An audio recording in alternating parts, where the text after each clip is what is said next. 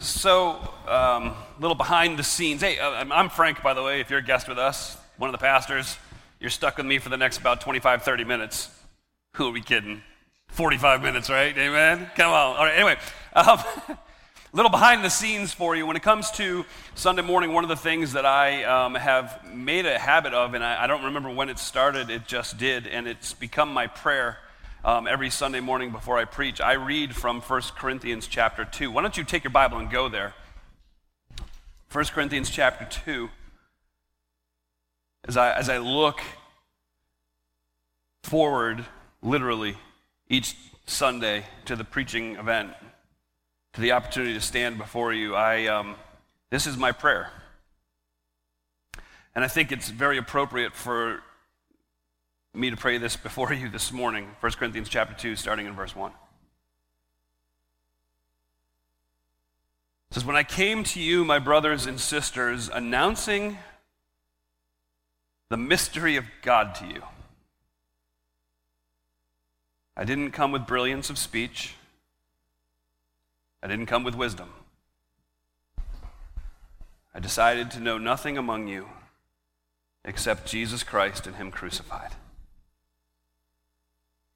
I came to you in weakness, in fear, and in much trembling. My speech, my preaching were not with persuasive words of wisdom, but were with a demonstration of the Spirit's power, so that your faith might not be based on human wisdom, but on God's power. Even so, Lord, make that happen." I can get up here. My fear this morning is I can get up here and I can answer the question that is asked for the week, and I can go off of logic. I could go off of tearing down an argument, thus leaving my argument higher standing. A lot of different ways we can go at this, and there's a few reasons why I'm not. One of which is the breadth of information to answer the question this morning is far too broad for me to even touch. So I need to be very careful with that. The other is I have a fear in my heart that if I answer this question for you,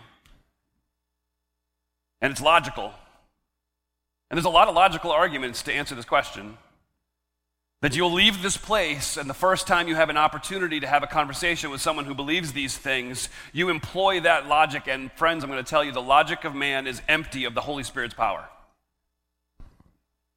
And so I have a healthy fear. I have a fear. God will judge the motive if it's healthy or not. I have that fear in my heart, so please hear me. We're going to walk through this. We're going to run through some of it. And I want to land simply in the place where Paul landed with the Corinthians. I decided to know nothing among you except for Jesus Christ and Him crucified. And that's where we're going to land eventually. In the meantime, you have to bear with me as I seek to answer this question. How do we answer the most common challenges from other religions or cults? How do we respond when a Jehovah's Witness knocks on your door? Do Christians and Muslims worship the same God? Easy questions. Yet again, for those of you visiting with us, I say this every week, this is not our normal way of preaching, teaching. What we normally do is we go through a book of the Bible and just kind of walk through that, but for the last, now this is week 9, we have been answering the questions as asked and voted upon by the membership of Uniontown Bible Church.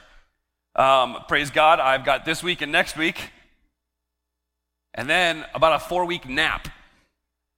No, we got the next 2 weeks. And then, well, we'll talk about that later. I don't want. In fact, here's the irony, right? My first point: don't chase squirrels. So, in reality, as we seek to answer this question, every cult, every religion has a lot of really insignificant points that really don't matter. However, in their conversations, they tend to make those the significant moments. They tend to elevate those above everything else. And so I want to encourage you in answering this question, how do you answer this? How do you respond?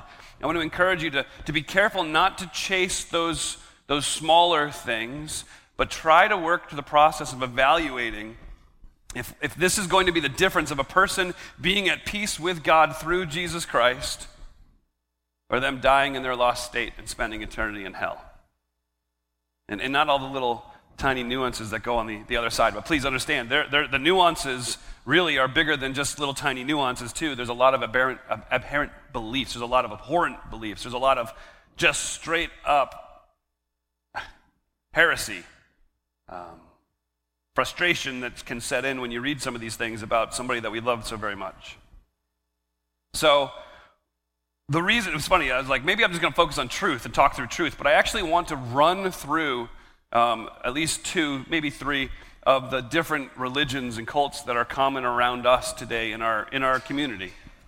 For this reason, I want you to know how very different they are than Christianity. One of the greatest problems in our culture today is that everybody's saying, well, we can all just get there our own way, right? We're all saying the same things, just with different words. That means you're not saying the same things. And so I think when you hear some of these things, it will be somewhat stark and surprising to you. So I'm going to start. Really, this is my plan of attack, just to lay it out for you. If you're an outline person, I apologize, because being able to follow this one, you're going to need like shorthand skills that are ridiculous, okay? The idea is, how do we answer the most common challenges? How do we respond when a Jehovah's Witnesses, a person knocks on your door? I'm going to kind of go at it this way. I want you to understand what some of their teachings are. I want you to understand what the biblical teaching is. And then at the end of the first 2, I'm just going to say, this is how I think you should respond if one of these shows up on your doorstep. This is my counsel to you. Okay, and then I'll answer that last question: do Christians and Muslims worship the same God? That'll be the grand finale. So that's what we're pointing at. So first I want to talk about the Mormon Church, the Church of Jesus Christ of Latter-day Saints.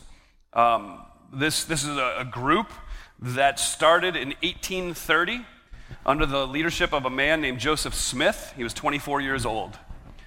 He created this belief that the church had apostatized in 100 AD.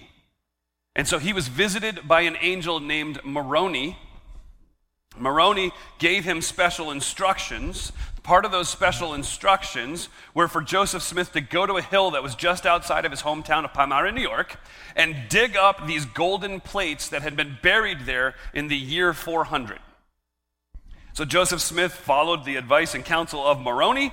He went and he dug up these plates. He found these golden plates. They were written in something that he claimed to be Reformed Egyptian. And then he claimed that God had given him the ability to translate those plates using special glasses called the Urim and Thummim. When I hear Urim and Thummim, I'm sorry. I don't want to joke about this too much. I want to be careful. But when I hear Urim and Thummim, I always think of those glasses that have one green and one red eye. And if he looks at it just right, he's like, I can read Reformed Egyptian now. Interestingly, when you read through the Reformed Egyptian translation, which later became the Book of Mormon, what you find is that the Book of Mormon sounds an awful lot like the King James Version of the Bible. In fact, there are many verses that are pretty much straight up copied into the Book of Mormon. That Book of Mormon is supposed to be the account of the ancient inhabitants of North America from 600 BC to 400 AD. That's the reason in many of the historical Mormon documents and artwork that you'll find, you will often find Native Americans in that artwork. And that's because that's the teaching of the church. So now, what are some of the doctrines? That's kind of how this thing started. What are some of the doctrines? Their authority.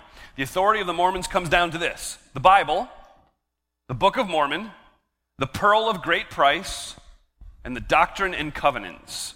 Those are their 4 areas of authority. What do they believe about God? Okay, so up to this point, we're like, all right, it's a little strange, that's okay. What do they believe about God? They believe that God used to be human. And he progressed to this place where he got elevated to be God over this universe. And he's just one of many, many gods, but he is this God of this universe. Now, John 4 tells us that God's not a man. In addition to that, Psalm 90 tells us that before the mountains were born, before you gave birth to the earth and to the world, from eternity to eternity, your God. Malachi 3:6 tells us, I, the Lord, have not changed. So their teaching on the fact that God was once human, has progressed to become God, is anti-biblical. Their teaching on man follows the same suit. Man has the ability to progress and to become God just like Jehovah did. So you can live that life as best you can in such a way that as you continue to journey and make your life about obedience and doing good things to other people, then what can happen is you can develop and progress to the place where you're just like God. Here's a warning. That was what led to the fall in Genesis chapter 3. You could be just like God. The teaching's not biblical. They're teaching on Jesus. Mormons believe that Jesus Christ was the firstborn spirit child of a spirit father and a spirit mother. Jesus was born as a spirit child. He then progressed to deity in the spirit world, and then he was later physically conceived in Mary's womb. But John 1:1 tells us that he has always been. There was no progression. We'll talk a little bit more about that later. Salvation. Salvation in the Mormon church is works-based. It's based on human effort, not on faith. They believe there are 3 levels of the kingdom of heaven. They believe that virtually all people will reach immortality in one of those levels of heaven. They believe that you get to immortality by believing in Jesus, temple rituals, and other obedience. And as you follow the other obedience of their system, then it's like all you gamers in here are going to love this. You level up. You go from level 1 to level 2 if you do all the right things. One of their key temple rituals is baptism. In fact, they have created a system where a Mormon can be baptized for someone who has already died and maybe only made it to the first level of heaven. But if I'm baptized on their behalf, then I can elevate them to the next level. So that's some of the basic teachings of Mormonism. And I'm going to be honest with you. I tried to give a little bit of the biblical refute, not get lost in all of that, and tried to present fairly. These are all from Mormon documents. This is documented well. So how do you respond if a Mormon comes to your front door and wants to engage you in conversation? So I'm going to shoot straight. Dealing with someone who follows the Mormon church's authority, it is difficult. It's difficult to do that because they don't believe that the Bible is the sole source of authority. So when they have a different authority, it makes it tough to have any level of conversation with them. So instead, would be my counsel to someone who comes. So somebody who comes to my door, this would be what I would do if they're from the Mormon church. I would simply say to them, listen, I don't think that the things that you teach from the Mormon church are actually taught in Scripture. And I think that believing some of those things that you teach will lead to dangerous outcomes according to the Scripture. And that's where I need to land. And then you just leave it at that. Jehovah's Witnesses. Jehovah's Witnesses was started in 1870 by an 18-year-old named Charles Taze Russell. He basically started a Bible study class, and then members of that class made him their pastor. So then he traveled, he wrote, he preached, and he formed something called the Watchtower Society. The Watchtower Society is the key organization that oversees the Jehovah's Witnesses. It's the governing body for that whole group. They do have their own translation of the Bible. It's called the New World Translation. Let me talk about that. That's their authority. They prefer this translation of Scripture that they've used. So they've translated many verses in the New World Translation to be friendly to their own theological interpretations, which we'll talk about in just a second. And they'll claim that the New World Translation is a much more accurate translation of the Scriptures than any of the other modern English translations. They'll claim that the consensus of scholarship has acknowledged the same, that the New World Translation is the greatest translation out there. However, to my knowledge, and this was after, I don't want to exaggerate, I did at least 30 minutes of Google searching, and with 30 minutes on Google, you can do anything. 30 minutes of Google searching, I have not yet found a single credible biblical scholar who is not in the Watchtower Society who has ever made a claim about the New World Translation being such an effective translation. Not a single one. And if you were to press many Jehovah's Witnesses about that, they would find it very difficult to mention any names saying the same thing. What do the Jehovah's Witnesses believe about God? Jehovah's Witnesses insist you should call God by his name, Jehovah, rather than what they would say is his title, God. Here's the hard part. You read through Scripture, he's got a lot of names. God, Almighty, Lord, Lord of hosts. I mean, I could go on for a while. I've preached a 16-week series on the names of God before. There's a lot of names in there, so why did they pick just this one? So you really want to blow their minds. This is the right response. The word Jehovah did not show up in written form in Scripture until the 16th century. Why? Well, the scribes were so very careful and concerned that they would speak the name of God and cause anybody else to speak his name, because his name, and rightly so, they held it in such high esteem and in such a holy name that no one should ever utter the name of God without fear of God's judgment on their life, because he is so holy. His name shouldn't even be in our mouth. We do not want to say his name in vain in any way, shape, or form. So what they did, the scribes, instead of writing out his name, they just wrote out the consonants of his name, Y-H-W-H. And that's what was written up until the 16th century. In the 16th century, excuse me, people got nervous that others may figure out that you said that Yahweh. And if you say Yahweh, well, then you're in danger because you just uttered the very name of God. And so what they did instead was they took the vowels from another name, Adonai, and they translated the vowels into the YHWH, so now instead of it saying Yahweh, it's Yahovah, which is where they get the word Jehovah from. They believe that their second coming of Jesus Christ has already happened. It happened as a spiritual event in 1914. However, the encouragement for us is when you read through the book of Revelation, you don't even have to make it through chapter 1. When you find out that the second coming of Christ will be physical and visible because every eye will see him. Their view on eternity is this: there's only 144,000 anointed people who will live in heaven and rule with Jesus Christ. The rest, they're called the other sheep, will live here on a refurbished earth. They don't believe that there is actually a place called hell. They think when the Bible speaks of hell, it's just speaking about the grave. The wicked, those who wouldn't end up in heaven ruling with Jesus or on the refurbished earth, those wicked upon death would be annihilated. But as we read Scripture, we find that hell is a real place of eternal conscious torment. Salvation. Jehovah's Witnesses believe that salvation requires faith in Jesus Christ, association with God's organization, which is obviously the Watchtower Society, and obedience to the rules of the Watchtower Society. They believe that salvation is by faith after necessary works have been done.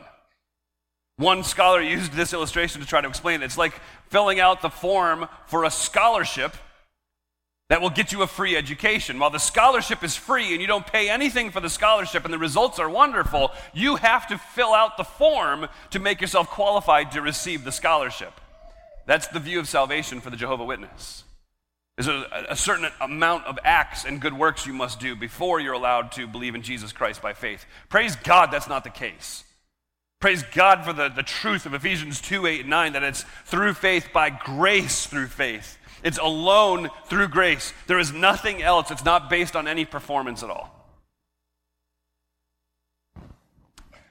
Probably the greatest problem with the Jehovah's Witness doctrine is their view on Jesus Christ. They believe that Jesus was created by Jehovah, that he was created as Michael the archangel before the physical world existed, and that he progressed into the place where he is now a God. He's still a mighty God, but he's less than Jehovah.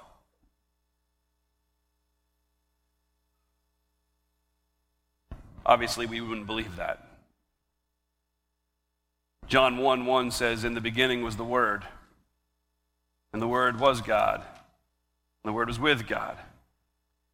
He was with God in the beginning. All things were created through him, and apart from him, not one thing was created that has been created. Let me share this with you. When you approach a Jehovah's Witness with John 1:1 and say, listen, you say that he was created, but my Bible says in the beginning was the Word, and the Word was with God, and the Word was God. And they're like, no, you don't understand. Our New World Translation translates that differently, which is fine. But their New World Translation translates verses 2 and 3 the exact same. He was with God in the beginning. All things were created through him, and apart from him, not one thing was created that has been created. I believe that John was writing those verses in particular to combat the argument that Jesus had been created. In fact, as you read through the book of John, it's surprising how many times the author makes it a point to point out Jesus existed before Abraham was. Jehovah's Witnesses believe that when Jesus was born on earth, he was a human. He was not God in human flesh. That denies the biblical teaching that is found in Colossians chapter 2, verse 9. Let me read that for you. Yep. Colossians chapter 2, verse 9, it says this. I'll start in verse 8. Be careful that no one takes you captive through philosophy and empty deceit, based on human tradition, based on the elements of the world rather than Christ. For the entire fullness of God's deity dwells bodily in Christ. The word for fullness carries the idea of the sum total, all of it, exactly what you would expect it to mean. There isn't an ounce missing, it's the fullness. The idea of deity refers to the nature, the being, and the character, the attributes of God. And so therefore it says the incarnate Jesus, Jesus in flesh, was the sum total of the nature, being, character, and attributes of God in bodily form. And so when we read about Jesus being our Emmanuel, God with us, it truly means that God himself was with us. How do you respond when you're at home trying to watch television and the Jehovah's Witness comes knocking on your door? I will tell you how we all normally respond. Mute the television and duck. Right? Let's be honest, that's what most of us do. You look at the kids and like, nobody say a word. And they're gonna come knocking. If it was me, here's my response to a Jehovah's Witness. I know that your theology well enough to know that you believe Jesus is a created being. You don't believe that Jesus is God. You think he's an angel. I believe Jesus is co-eternal with God. I believe he is one with God the Father and God the Holy Spirit. I believe he is the creative agent of everything we see and the sustainer of all of creation. And I believe your theology is leading people away from the only Savior, Jesus Christ. I would love in this moment that you are standing on my porch to pray for you. Would you let me do that? And I will tell you, between the two, please don't read judgmentalism into this. Between the two, if you were to ask a Mormon if they would allow you to pray for them, and if you were to ask a Jehovah's Witness who was coming to your door to evangelize you, to pray for them, the Mormon would be much quicker to say yes. The Jehovah's Witness usually gets very combative at that moment. We've had, since living here, a Jehovah's Witness tell us that this was their time while they were standing on my front porch. We politely told them their time was over.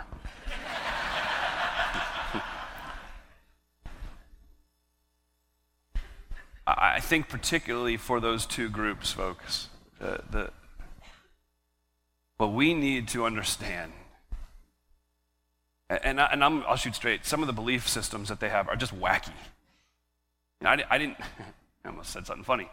I didn't talk about the Mormons' holy underwear, which is a real thing. Not like holy, sorry. I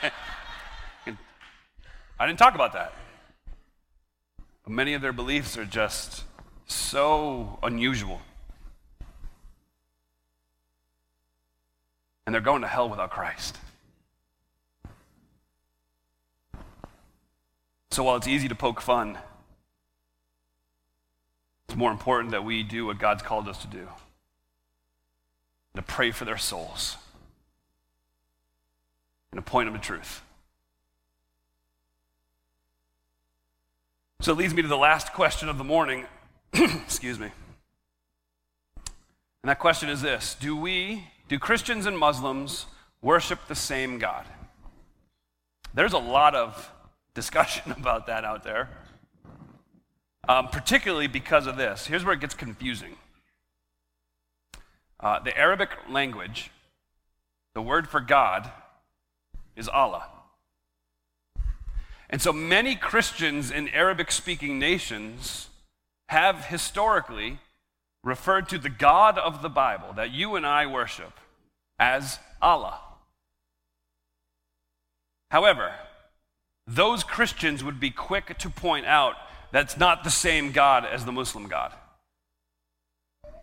In fact, every Muslim you talk to would tell you you do not worship the same God they do. But for some reason, as Christians, we've tried to soften it a little bit, like maybe we just worship the same God. We don't. I could pray and be done, but it's me, so I can't do that. What you need to understand is that and there's a lot of ways to go. The easiest one to go is this: your belief, your acceptance of, your teaching about who Jesus is will tell you if we worship the same God or not. And we were told that in John 5. Jesus says, all the people may honor the Son just as they honor the Father. Anyone who does not honor the Son does not honor the Father who sent him. Now, Muslims would agree with us on a few things about Jesus. They would say Jesus was, in fact, virgin born. They would say that Jesus did, in fact, have disciples, that he did, in fact, ascend into heaven, and he will, in fact, return at some point as a sign of the end times. But then they would say, no, Jesus was not crucified. It was a hoax. I mean, God changed the way everything looked to people so they would believe that they were able to crucify Jesus, but God would never have allowed anyone to crucify one of his prophets. The Muslim faith would teach, if you believe that Jesus is God, your eternal abode is hell. In any discussions with Muslims, what you would find is their questions are consistent. So what they would say is, so you believe in it, so tell me where it says that Jesus is God. Point to Scripture. Go ahead, use your own Bible and tell me where it says Jesus is God, which is a wonderful gift to us, folks. Because what you find is a number of things that would lead us to that place where we could say, Jesus is God. Let me start in Matthew 14:33. When those who were in the boat after he silenced the wind and waves worshiped him, and they said to him, truly, you're the Son of God. Matthew 28:9, when Jesus approached the women after the resurrection, he said to them, greetings. They came up, they took hold of his feet, and they worshiped him. Jesus accepted the worship as if he was God. Jesus used names about himself that were divinely given to God alone. John 8:58, Jesus said to the crowd around them, truly I tell you, before Abraham was, I am. Others called him God. In Matthew 16, Peter answers him when he's asked, who do you say that I am? He says, you're the Messiah, the Son of the living God. Matthew 8:29, the demons suddenly shout and they say to him, what do you have to do with us, Son of God? Have you come here to torment us before the time? Matthew 3, God the Father himself speaks from heaven upon Jesus being baptized. And he said, this is my beloved Son in whom I'm well pleased. Thomas in John 20:28 responds to seeing the nail scars in his hands and in the gash in his side. He says, my Lord, my God. Okay, but that's fine, but Jesus never made the claim that he was God. Really? John 5, verse 18. This is why the Jews began trying all the more to kill him. Not only was he breaking Sabbath, but he was even calling God his own Father, making himself equal to God. I think he did make the claim.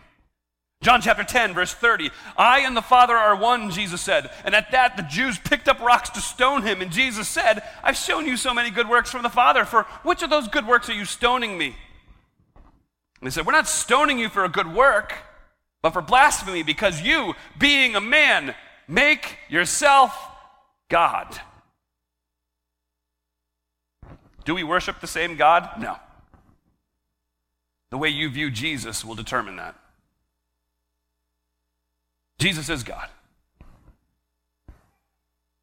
And we're thankful for that, aren't we? So honestly, how do you answer all the questions that a Mormon never brings up? Yeah, that's not happening. How do you refute Jehovah's Witnesses 100% of the time? Wrong guy. What do we do? Here's what I want to encourage you to do. Take hold on the simplicity of the teaching of Scripture. Before time began, the triune, eternal, infinite, perfect God existed. He was existing in perfect majesty, perfect glory, perfect holiness. He had no need of us. He wasn't lonely. And yet he still created us in his image. Why? Because he wanted to. There are a few people sitting in this room that I know of, and probably more than I don't know of, that have asked yourself that very question in the last year. So why do I exist? You know why you exist? Because God wanted you to. It's a pretty good reason. God created us to enjoy him, to worship him, to love him, to be in relationship with him. And when God saw everything he created, he looked and behold, it was very good. Please understand, the story of the Bible doesn't start with man, it starts with God. And the problem is, after he created man, man's involvement makes it take a turn. Because everything that God had created, being perfectly good and very good, took a sudden turn because man rebelled against God. And so now everything that God had created is tainted with sin. And you see that every day as we deal with pain, disease, sickness, death. And as a result of that fall, as a result of that sin, every single one of us sitting in this room, we are both by nature and by choice sinners. Because of that, we're separated from God. Because God's holy, and we're not. And that separation from God is the reason you and I continue to breathe at this moment. For if we were to stand before his presence in our sinfulness, God's holiness would destroy us on the spot. We're separated. There is absolutely nothing we can do about it. And what you find is these religions, those are man's attempt at bridging that separation. But every single one of them falls short because God already told us how that gap would be bridged. Jesus Christ, fully God, fully man, humbled himself, left heaven for us, and came and took on this imperfect flesh so that he could rescue us. Jesus lived a perfect life that we couldn't live so that he would be an acceptable sacrifice for us. And that sinless, spotless, perfect Savior became sin for us and willingly went to die on the cross, bearing in his body the full wrath of God, bearing in his body what you and I should be experiencing. He was buried. And 3 days later, God displayed the effectiveness of his death by raising him in victory over sin, death, Satan, and the grave. And if you and I would simply call on his name, if we would just confess with our mouths what our lives demonstrate every day, that we are sinners and that Jesus is the Son of God who came to take my penalty, and that through him and him alone, the separation of my sin can be healed. If we would do that, then what we get is his righteousness. What we get is complete acceptance from God. What we get is the peace that every single one of us so desperately wants. And we can look forward to the day when we cross the earthly finish line. And you can come into the presence of God. And you can have your Savior see you coming. And look at his Father. And say, that one's mine. And none of it was earned. It's all because of mercy, not getting what I deserved because Jesus took it for me. And it's all grace. getting what I don't deserve because Jesus continues to provide it for me.